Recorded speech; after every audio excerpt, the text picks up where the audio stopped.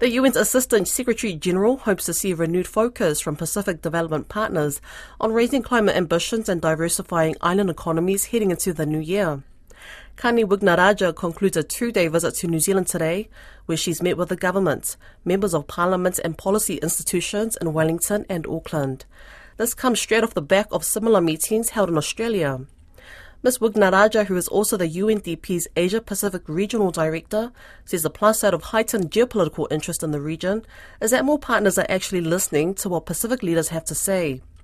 She spoke with Koroi Hawkins, who began by asking if there's been any changes to development priorities following recent global and regional meetings, such as COP27 and the Pacific Islands Forum Leaders meeting in September. I would say maybe a more kind of a renewed or additional focus on the whole level of climate ambition and what we can do to accelerate some of the climate actions that are needed. So I would say they're working with UNDP in the interest of seeing the level of adaptation. What can we do more together? So maybe that comes out much more.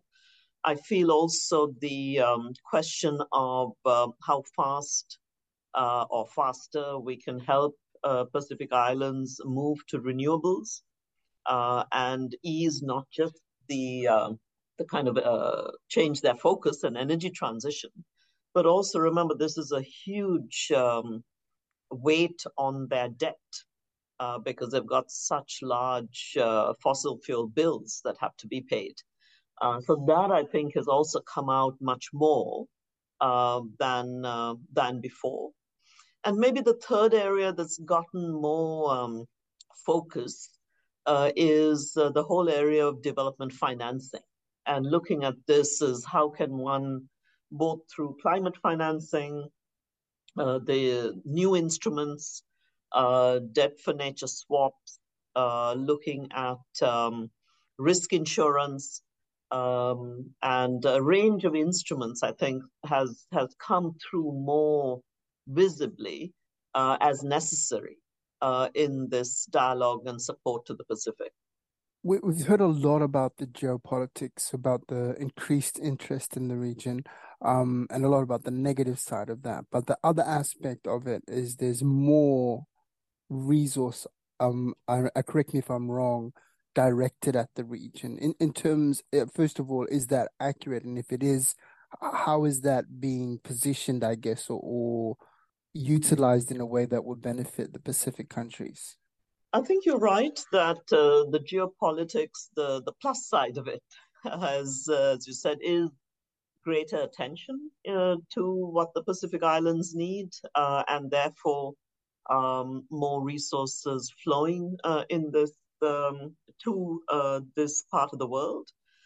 Maybe the two areas that I find there is a tremendous value add is a lot of these island nations or territories have often been very single product economies, right? That have not been able to diversify and haven't had the depth or range of financing and institutions to diversify. I think with more of these funds coming through, the hope is that primarily through the ocean economy, that these countries can actually get a better deal economically and be able to have revenue sources that don't leave them so vulnerable to a single sector. So I think that's a big one.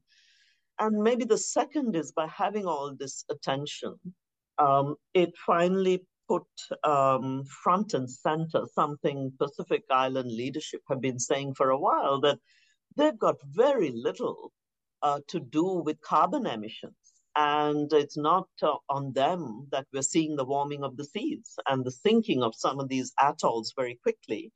And yet they've been ignored on this. But now, with more visibility, I think the whole issue of saying we've got to look at how both to invest more in the technologies, the infrastructure, looking at loss and damages, that's more on the table.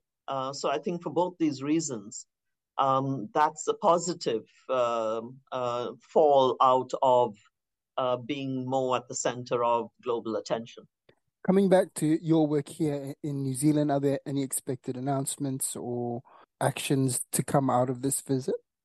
Well, I don't think a particular announcement, but I think you will see in the coming months and certainly headed into the new year, hopefully that renewed relationship between New Zealand and UNDP, which has been very strong. But I hope to see it strengthened even further. And I would say it's in these big three areas of support to governance work, because that is so fundamental to UNDP's mandate, support to a more ambitious climate action agenda, and a support to really zooming in on some of the big gender disparities that are growing in the region. So when you put these three things together, there is such a confluence of UNDP's and the government of New Zealand, the people of New Zealand, the support for these three big items. And I think that is something I hope then shows in the fact that New Zealand's always been a very reliable and trusted partner. And I certainly hope it will continue to punch above its weight, both from a voice and advocacy point of view, but also from a resourcing point of view.